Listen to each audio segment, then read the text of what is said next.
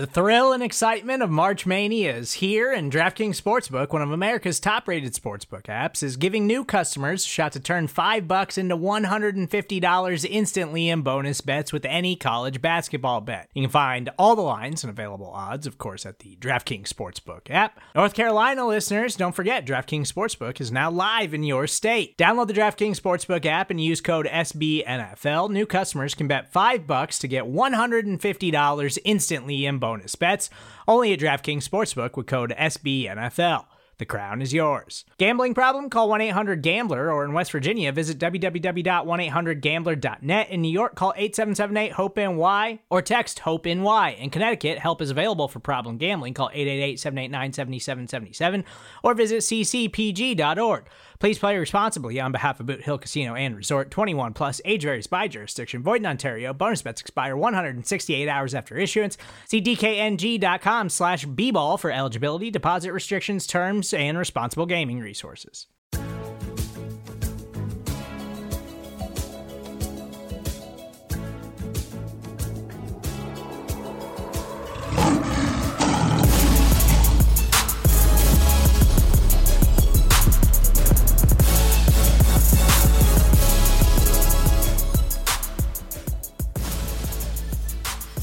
All right, man, let's get in there. I didn't realize we had made this name official, that this is Talking Knox. Welcome back to Talking Knox with the Pride of Detroit crew. PrideOfDetroit.com, Pride of Detroit on Twitter, Pride of Detroit on Facebook, live on twitch.tv/Pride of Detroit. I'm Chris Perfett, the Chad Hardwick of this esteemed panel here.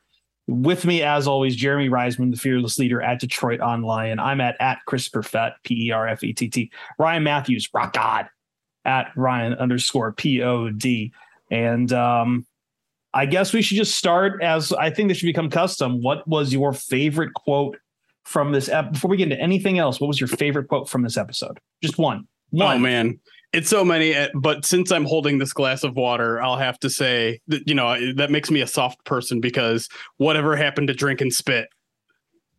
Such a soy boy. I almost want to say mine was, if we're going to keep it on John Brown, it was, has Kevin Durant ever done a calf raise?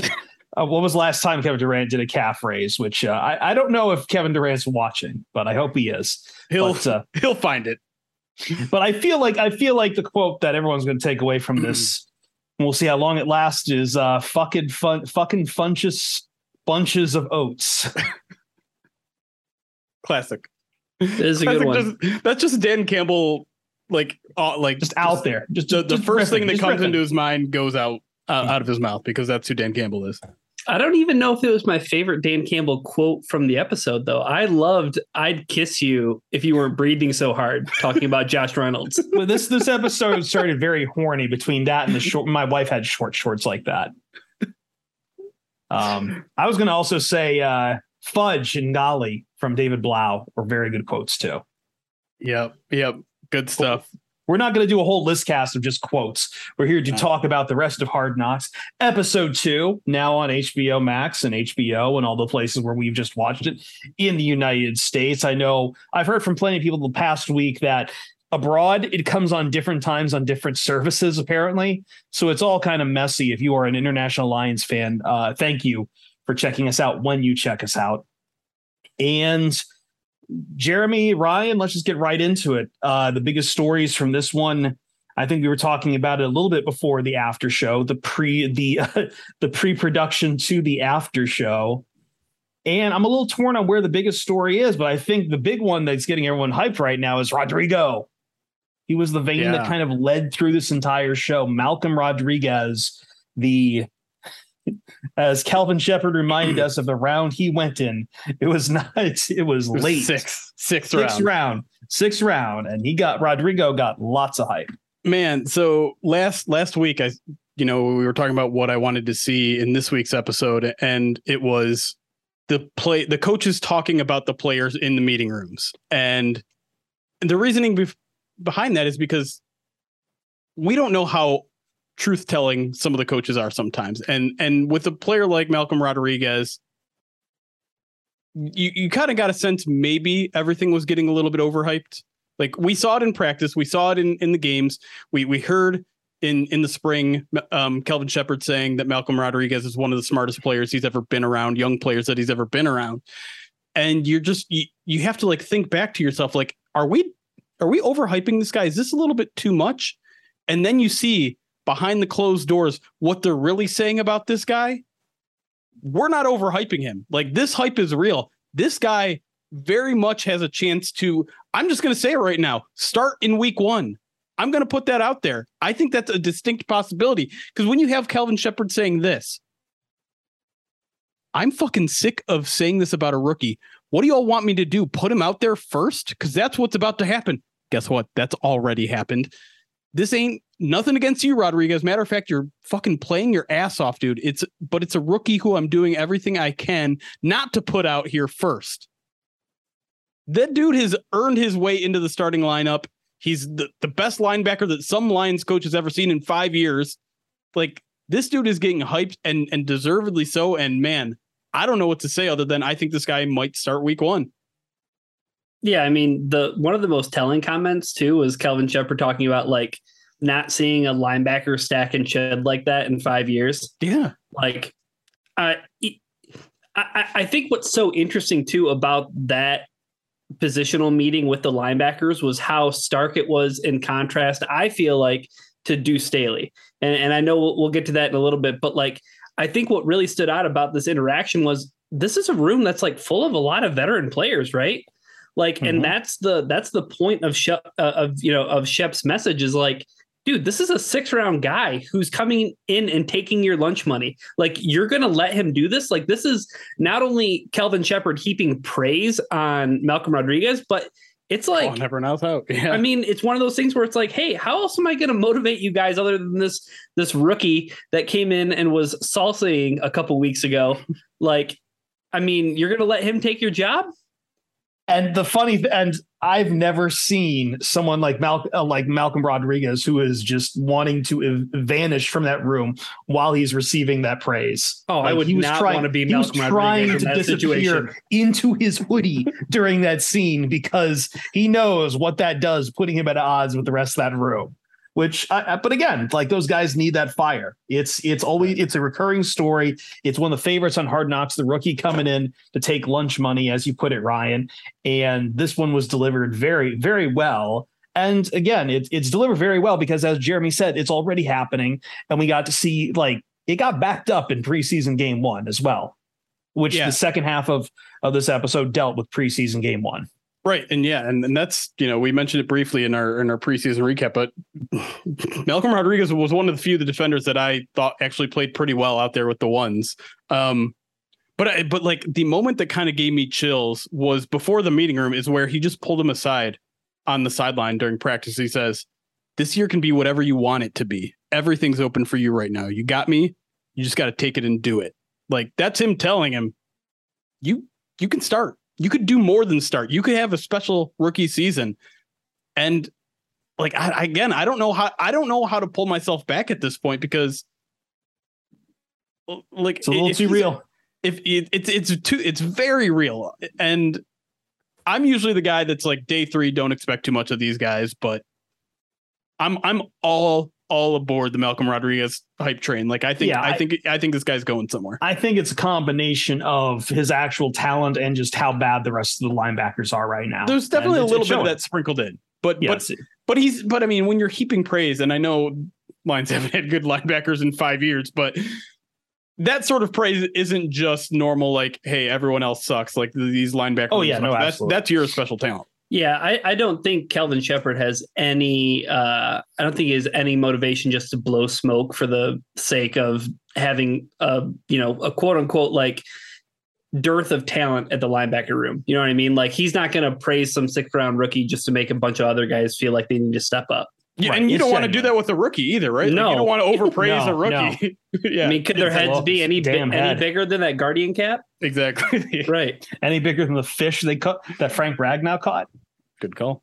It's a very big fish. And we finally got our shots in at Detroit on the Lions, because plenty of good stuff. But what was what's that thing they showed? It was like the dance number, Ryan, at the start It's like, we got the Lions. We just hope they're trying. Yeah, it was. Yeah, that this I knew that montage was coming. Yeah, it was just a matter of time. It was when. Yeah. This episode did get a little hokey with some of its Detroit imagery, and like, I don't know, like they had that weird montage of like, all right, players, say what Detroit means to you before the preseason game. Like, okay, you don't need to do this. We're good. The second storyline, and I think the one that I know Jeremy was most interested in, and we got to see a lot of it. And I it's not what I would say my second one is, because I knew what mine is, but Deuce Staley and DeAndre Swift in relation between the two. I think the one thing we're not really getting, we're getting a lot of Deuce, but DeAndre Swift himself is not mic'd up for a lot of these. So we're only getting like how Deuce feels about Swift. I'm curious what Swift feels about Deuce and how they do it. But we can tell from all these clips that Deuce Staley is pushing DeAndre Swift to be more aggressive, especially during, was it the scrimmage game? Or I believe he was like, stay in bounds. You could have scored there, like trying to get him to cut back inside rather than trying to go out of bounds, to be more aggressive, to really push for that was the first yardage. Preseason game. Yeah. That was the preseason game. They should, because I know they showed it pretty early. So Well, the stiff arm, where he asked him to do a stiff arm, that was the scrimmage game. That was the scrimmage game. But when he wanted him to go inside, that was against the Falcons. That was a preseason, correct? Yeah. But yeah, I mean, a lot of tough love in this episode, right? There's a lot of Deuce Staley tough love, and it's interesting to see that dynamic, because it does feel like a lot of what DeAndre Swift is struggling to do to get to that next level is mental, right? It's reading wrong reads. It's maybe not having the confidence. And obviously there's the injury aspect of it as well, but you could really see Deuce Staley working the psychology of DeAndre Swift this entire episode. I thought it was fascinating, because that whole like speech he gave to the coaching room is just like, I need to get him to believe that he is the best player out there on the field, because I know that he is. I just don't think he knows that it is yet. And so it's fascinating to me to see that part, and then to see the in-game coaching when he misses that really on the first two runs of that first opening drive, he misses the hole and he pulls him out. Like that wasn't just hey, let's share the load between Swift and Jamal. That was, you messed up. I need to pull you aside and tell you what you did wrong. And to me, the most promising part of that scene is that after Swift goes down and scores a touchdown, he beelines to Deuce and is like, all right, tell me what I did wrong. He doesn't care about the touchdown. He doesn't care about celebrating. Like, he wants to go and back, look at the film, look at his little Microsoft tablet and see what he did wrong. And like the disappointment on his face when he saw when they switched scenes and he saw the big hole that he had missed. Like, to me, that's good coaching. Like, that's him really, really caring and putting in the extra effort and all that sort of stuff. And I don't know if he takes that extra step. I do feel like there's been this mental block in the first 2 years of his career that has held him back. But man, Deuce Staley is a guy that I trust to do everything in his damn power to really pull it out of him. And I know Deuce, like as Chris alluded to, he keeps on reiterating, not only in the coaching room, but when they get into the positional meeting, he just keeps on telling him, like, dude, you're special. Yeah. And I think it was in the coaches meeting when he's like, I've been around some guys that are good in space. He's like the special ones. And he's like, he's got it. And that's what I meant in it. I think that scene stood in such stark contrast to the scene with Shepard and the linebackers, because this is not a coach that's, elevating a rookie, challenging the rest of the position group to step up. He's like talking to the guy, like, this is supposed to be the star of the backfield. He's like, you have to believe that you're as good as I know you are. And that's why, it's just, I think that there's a lot of very honest and transparent communication that goes on between these coaches and the players. And this was the first episode that we really got to see it, because like you said, Jeremy, this is what we were waiting for, positional meetings. I think when we talk about like what's different with this coaching staff, when we talk about, I've always been the big proponent of, if this works, this will be very good for the NFL, because it will open the door to more consideration for former players in larger coaching roles, not just positional coaching roles, but former NFL players to be considered for assistant head coach and more for the full-on head coach like Dan Campbell and Mike Vrabel. It's things like that. And I think the thing that that really stood out to me is just I don't know many coaches who are like that, who like, I know some guys that everyone's trying to get the most out of a player, but to be that honest with them and saying like, I know you can do, like, I know you are one of the best I've seen do this, that, and the other thing. And also just pushing them as hard as hell like that to get what they think they have in that guy out of them. It's a combination of, again, a veteran player on that field trying to, in that locker room, trying to smack up the rookie and get him, show him what he knows, but also like the combination of that with being the coach who sees everything in the tape and is able to, mentor him that way. It's very fascinating. It's a very fascinating dynamic. No question. Just I think you mentioned there just the honesty of it all. It's all about, and this even goes back to just Dan Campbell and who he is as a person. Just everyone is being their honest selves and not taking anything personally. And they're not, when they criticize, they're not trying to be demeaning in any sort of way. They're just trying to be honest, and not in a way that like, comedians say, oh, I'm just being honest and, telling horrible, demeaning jokes. Like they're just being out there, telling them like it is, and hoping that players take it the right way. And you can see Deuce being somewhat delicate around Swift. He's not screaming at the guy, but he's being very direct with him too. And I don't know, like, I don't know how Swift was with the previous regime. I can't imagine it was great because most players weren't great with the previous regime, but I do feel like I see him engaged. I do feel like I see him listening. And, he had one really good inside run right after they threw him back out there on the field. So I think it's working, but obviously we still have a long ways to go to see if it really clicks with him. And now we get into, probably my favorite part, the part I've been waiting for unabashedly. And it kicked up right away, Ryan, as Amon-Ra St. Brown went out there and did his favorite party trick, name all 16 players who got drafted before him in the 2021 NFL draft and the schools they went to. Just right and demanded right away. The St. Brown family, we got a little bit of a taste of it. I think John Brown's going to continue to be a character. He stole the show, man. He stole the show. He took a shot, Ryan, at Kevin Durant right away too. Just random out of the blue. Yeah, I'm pretty much looking forward to the first thing in the morning being checking my phone, and I'm going to turn notifications on for Kevin Durant's tweets.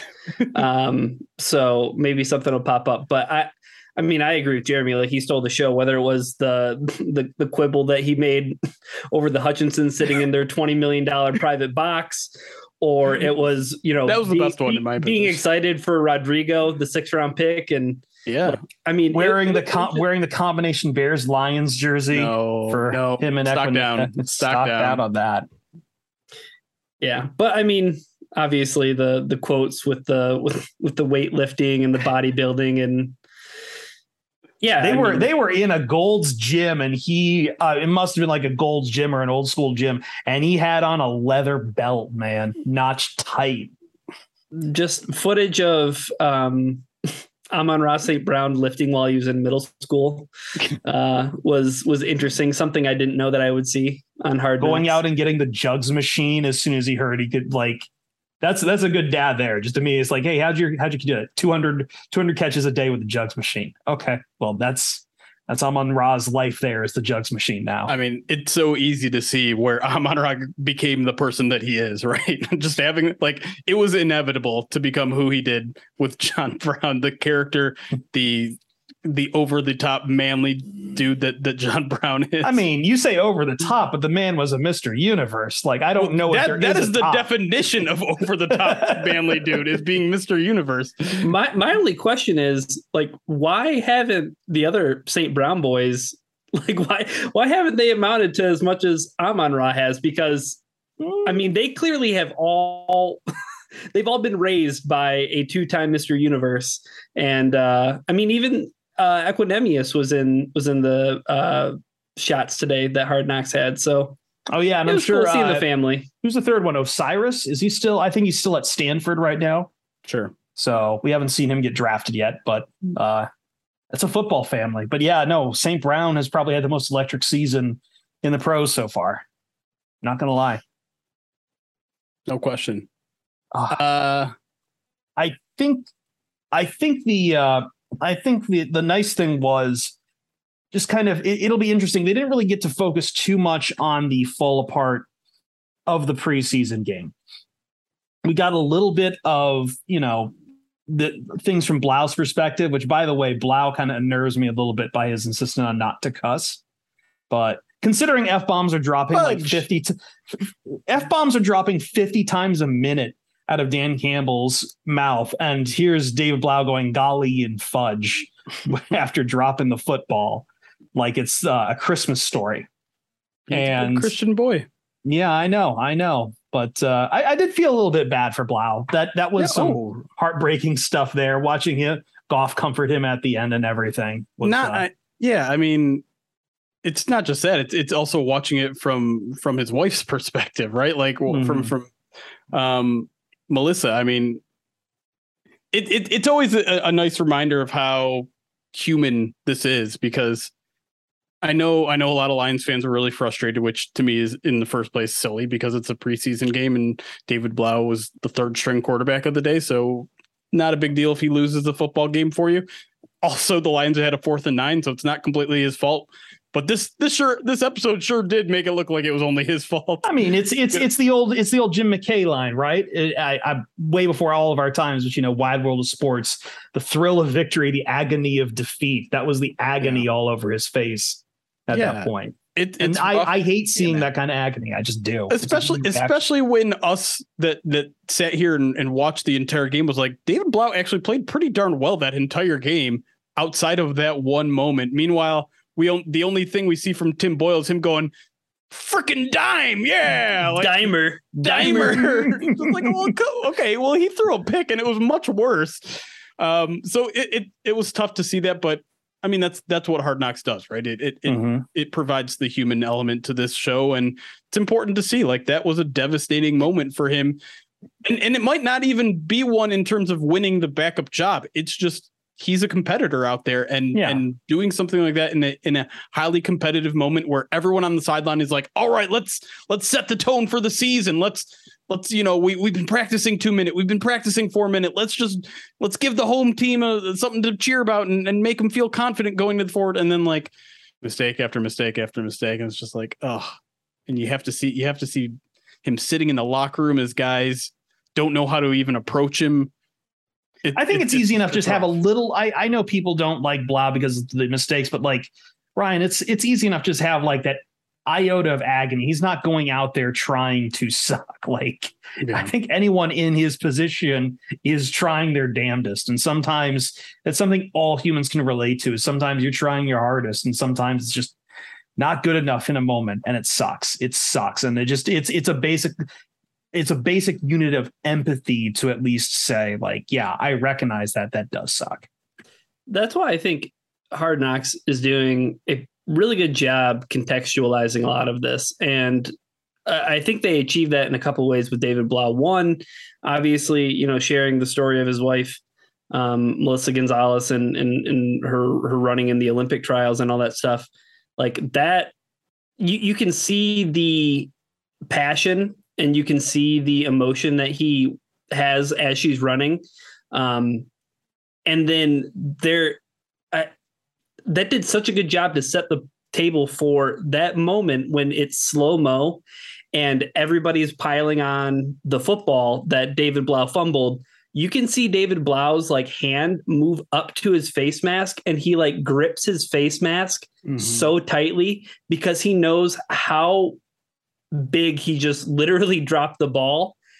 And that just sets off the rest of him in the locker room, as you said, by himself. Dan Skipper doesn't know what to do, really. I mean, Evan Brown comes up to him.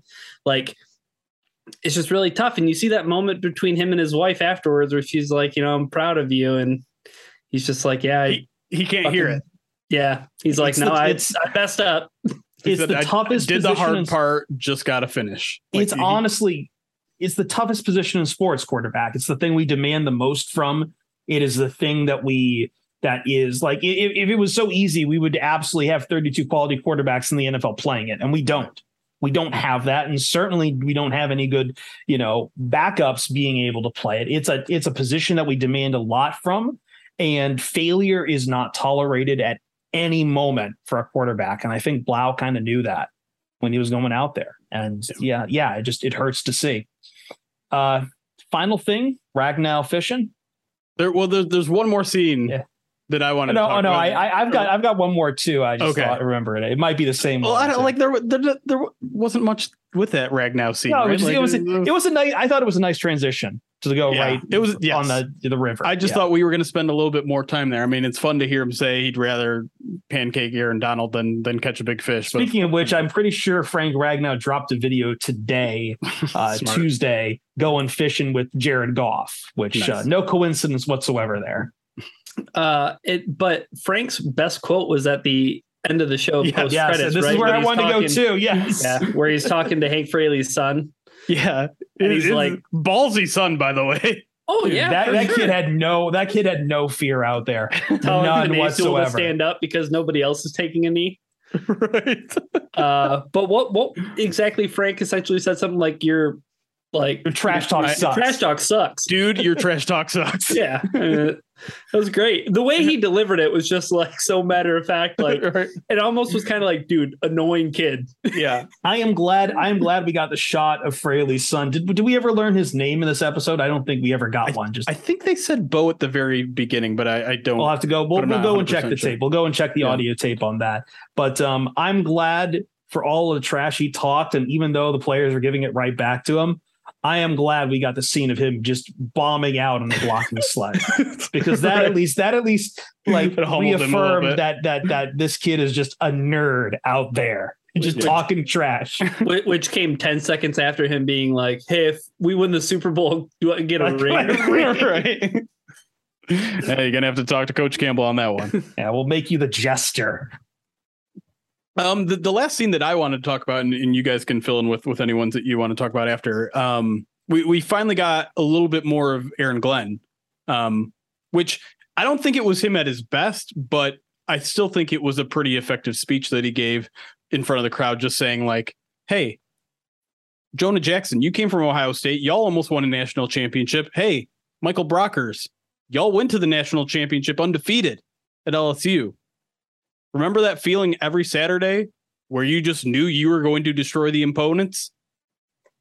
That's what we're doing here. That's what we need to do here. We got to bring that feeling back here." And that's, I mean, just imagining that as a fan, just like I can't remember the last time I felt that confident in this team going into a Sunday, right? Where I'm just like, oh, they'll win this game. When's the last time you had that feeling? That very simple feeling of, oh, the Lions will win this one. And not questioning it at all. Because it's been at least a decade for me. Like, I don't even know if I felt that way in 2014 with that team. I was going to say, I've been editing on paper now for 7 seasons, and I don't think that there's ever been an on paper that I've ever read from Jeremy where he was like, yeah, the Lions got this one in the bag. Right? Nope. I think it's what they want to do. I think it's what every team would like to do. It obviously doesn't exist in the NFL on a practical level, but you at least want to feel it, right? You want to feel it, but getting to that mountaintop is a hell of a climb. And it would make Dan Campbell one of the best coaches of all time if he got the Lions all the way up there. But we could tell even from the end of the episode is going to Indianapolis. So is Jeremy. Jeremy, you're going to Indy. I am. I'm leaving in about 6 hours from right now. Well, we will not keep you too long. We're going to continue a little bit on stream, but I think that's going to do it for the podcast side of things. Sure. So for myself, for Jeremy Reisman, for Ryan Matthews, I guess this has been Talking Knox. I guess what we're calling it. Hope you guys have the chance to watch the episode if you haven't already. Hope that our international friends get to watch it as soon as they can. We'll see you back here for the next podcast when that comes up. We'll see you Starside.